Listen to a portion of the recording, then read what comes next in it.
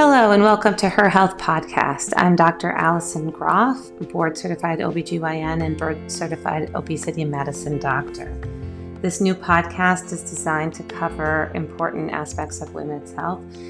And by important, I mean those topics that are important to you. If you're listening, this is your podcast. I hope to answer your questions.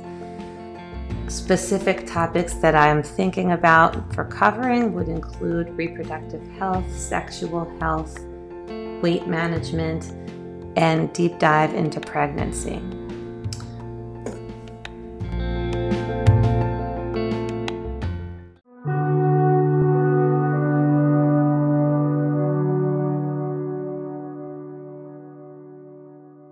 Hello and welcome back today. You asked and I'm answering. Today I'm going to answer your questions that you've always wanted to know from a gynecologist.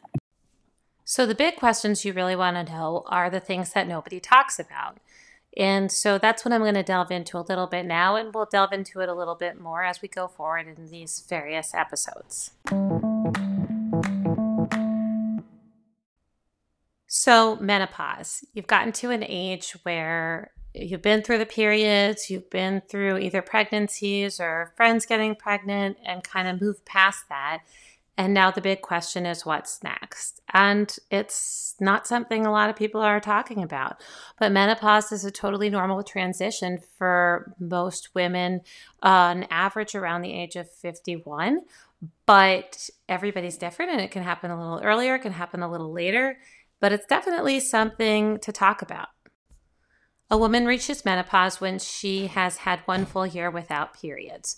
So it's a pretty straightforward definition, right? Not. The reason is that for somebody who's not on birth control, who has regular periods, this can be a pretty obvious thing. You stop having periods, and then after you reach a year, we know we don't expect any more periods.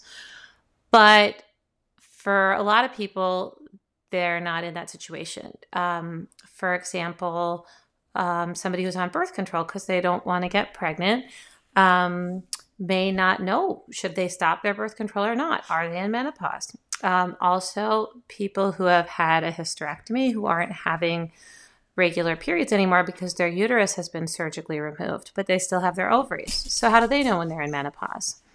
There's a lot of factors that are at play here. Let's start with a little bit of physiology. So a woman starts to have her periods around the age of 12, give or take. And when she starts to have her period, this is because the brain and the ovary start to have a conversation, and the brain tells the ovary that it should ovulate, that it should develop some eggs, and that one of these eggs, which is the winning egg, should be ovulated. The lining of the uterus then grows to support the possibility of a pregnancy. And when the egg is not fertilized, then after the body allows a certain amount of time for this to happen, then the egg is wasted and the lining of the uterus sheds. After a year or two of starting the period, this becomes a regular monthly process. And that's because the conversation between the brain and the ovary matures, such that the brain matures and sends a regular monthly message to the ovary to do this. And this becomes a pretty regular thing for a woman who is healthy and doesn't have any medical complications and isn't on any medications that would alter or prevent this process from happening. And this tends to last until, as I said, menopause starts around age 51. But our hormones can kind of shift as we approach that age, such that there may not be as regular ovulation in the years leading up to menopause. So this begs the question, what can you expect? And it's a really common question that I get, especially for women in their 40s. What can they expect as they approach menopause? First thing is that the age really varies. So some women will have some symptoms starting in the 40s, especially mid to late 40s, but everybody's different. What we do expect is a potentially change in the cycle. A lot of my patients will notice that they have more frequent cycles when they're in their 40s. So their periods are often very regular, but their cycles are a little bit shorter than 28 days. That's super common. If you're bleeding longer than you would expect, or you're bleeding throughout the month, that is something that, while it may be related to menopause, I wouldn't write it off as menopause or perimenopause. I would recommend to see your doctor and get that evaluated. But a lot of women will notice their cycles are a little bit more frequent than every 28 days. And the normal menstrual cycle can range between 21 and 35 days, as long as it's lasting a week or less, and the bleeding's not too heavy, and that can be normal. It's different variants of normal. While we have a very set definition for menopause, which I mentioned earlier, for perimenopause, we really don't have a absolute definition. Perimenopause is that natural transition that occurs from regular monthly menstrual cycles to the period in time when your periods stop completely, so to that menopause. And in this time frame, things can be variable, but what we expect and what we most often will notice is a spacing of the menstrual cycles. So women will start to skip their cycles, and sometimes it's just a random skip, or the cycles extend out to 6 weeks, but often you'll just kind of notice that they don't come every month anymore. This is very, very normal, and that's totally fine. But as I said before, if you're bleeding more often, while hormonal shifts can be a cause of that, we want to make sure there's nothing else going on that could cause that. So spacing of the cycles and skipping cycles at an age when we would expect this to start happening in the mid to late 40s or early 50s is very normal and doesn't necessarily need a special evaluation, but bleeding more often is something to get checked out. And then when it comes to symptoms, the most common symptoms that women will notice will be hot flashes and night sweats, also vaginal dryness, some mood changes. These are all super, super normal. But whether you need any sort of intervention for that or not really, really just depends on how you're functioning. The biggest thing is, are you having mild symptoms that don't bother you and you're otherwise functioning really well? Or are your symptoms preventing you from sleeping, preventing you from doing your regular day-to-day activities? Listen to your body, listen to yourself to decide if something is needed to help with your symptoms. And I just want to state that menopause is a normal and natural transition for women. So it's not necessarily something that's a sign of a problem or something that needs treatment or intervention. However, we have a lot of things we can do to support you if symptoms are problematic. And I would add that not just vaginal dryness can be a concern, but sometimes sexual symptoms in general. And whether the symptoms are night sweats, hot flashes, or sexual in nature, all of these deserve to be addressed if they're preventing you from your normal activities. I'm going to talk to you more about management in upcoming episodes, but I just want to mention that there are a whole range of things. There's just changing how you eat and being more regular about exercise and dressing in layers. There's supplements and non-medical interventions. And then we have our hormone replacement.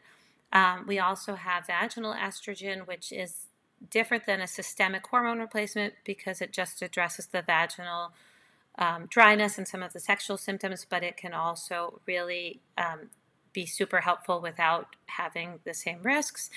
And I also want to say, just as a precursor to upcoming episodes, that hormone replacement is something that gets a pretty bad rap. And there are people where the risk is definitely outweighed by the benefit. But for a lot of people, hormone replacement is a good, valid option if your symptoms are affecting your life. So we had a big study that came out back. I was in my first job at the NIH out of residency, working in a small unit with young women who were having ovarian insufficiency, which has a lot of similarities to women in menopause, but they were very young. And this Women's Health Initiative study came out, and it made us rethink what we were doing, because before that, we had kind of an impression that hormone replacement was just overall beneficial and most women would benefit from it, period, end of story. Once the Women's Health Initiative came out with some of the early results, it made us kind of look twice at that and question that. And we know that when it comes to hormone replacement, it is completely a risk benefit ratio. So if a woman has no symptoms and she feels great and she's not experiencing any complications and menopause is just a relief from the monthly cycle, she probably doesn't need anything. But if a woman is having a lot of symptoms, they're not doing well, they're tired, they're not able to experience life with the same joy that they have been, then hormone replacement can be a great option as long as there's no extra risk factors. So we'll talk more about this in upcoming episodes, but just wanted to mention that there's a lot we can do for management of menopause if symptoms are bothersome. So the next question is, I'm peeing myself. Is this normal? And the answer is, yeah, pretty much. A lot of women experience urinary incontinence. Up to about half of adult women, especially after having pregnancies or childbearing, do experience some level of urinary incontinence. So I want to say that if you notice some urinary leakage, you are not alone. This is super normal, but it's also not something that you have to just live with in silence and just deal with. So most of the time, urinary incontinence or urinary leakage is not a sign of a serious medical issue, and it's also super common. So I want to reassure you that you are very much not alone if this is something that you're dealing with. And there are also a lot of things that can be done. So you do not have to live with this and just deal with it if you are unhappy, if this is affecting your life, if you're wearing pads every day, you're getting irritated on the vulva because of that, there are definitely solutions that can be applied. And usually we'll look at some different kinds of urinary incontinence. Probably the most common thing we'll see will be leaking urine when you sneeze or laugh or cough, basically when you kind of bear down or your belly pressure increases. And this is called stress urinary incontinence. And there are things that can be done ranging from exercise, physical therapy, individual exercises that you can do at home. Surgery can be done, minor surgeries, or minor procedures. So there's a lot that can be done. There's also other kinds of incontinence. If you just start to feel like you have to pee and then before you can get to the bathroom, you start to leak, that's more of an urge incontinence. And sometimes, in addition to the measures I mentioned, sometimes medication can help with that. And there's also just kind of, well, I don't know, it could be like both of those situations, which is more of a mixed urinary incontinence. And again, a lot of these interventions that I mentioned can be applied. What do you do about it? My recommendation is to mention what you're noticing in your next visit to the gynecologist or schedule a separate visit if you don't have one scheduled, or mention it to your primary care, unless you're already under the care of a urologist. Your primary care and your gynecologist are not urologists, they're not the experts in this issue, but we are well familiar with talking to you about that, screening for any kind of sign of a more serious illness, and figuring out next steps. A lot of us will do an initial workup and maybe some initial interventions. Some gynecologists even have special study in the area and can do more interventions. And there are urogynecologists as well as urologists who specialize in like management of more complicated issues related to this. So there is definitely help available. And the first step is mentioning it to your doctor.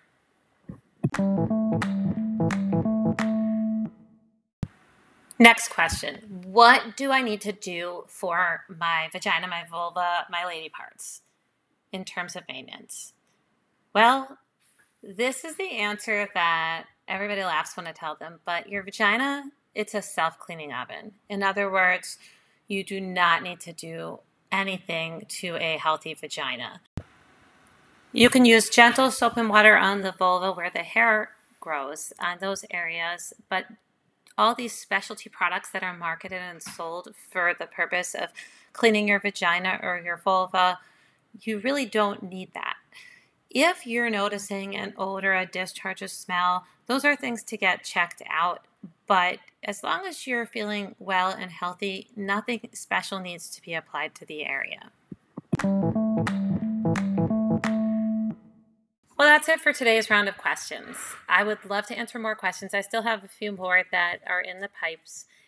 And please send some more questions if there's anything you want to know from the gynecologist or the obstetrician or about weight management. It's been so great sharing with you today, and I hope you have a great holiday this coming week, and I look forward to coming back to you after the holiday. Thanks for listening to Her Health Podcast. Have a good day.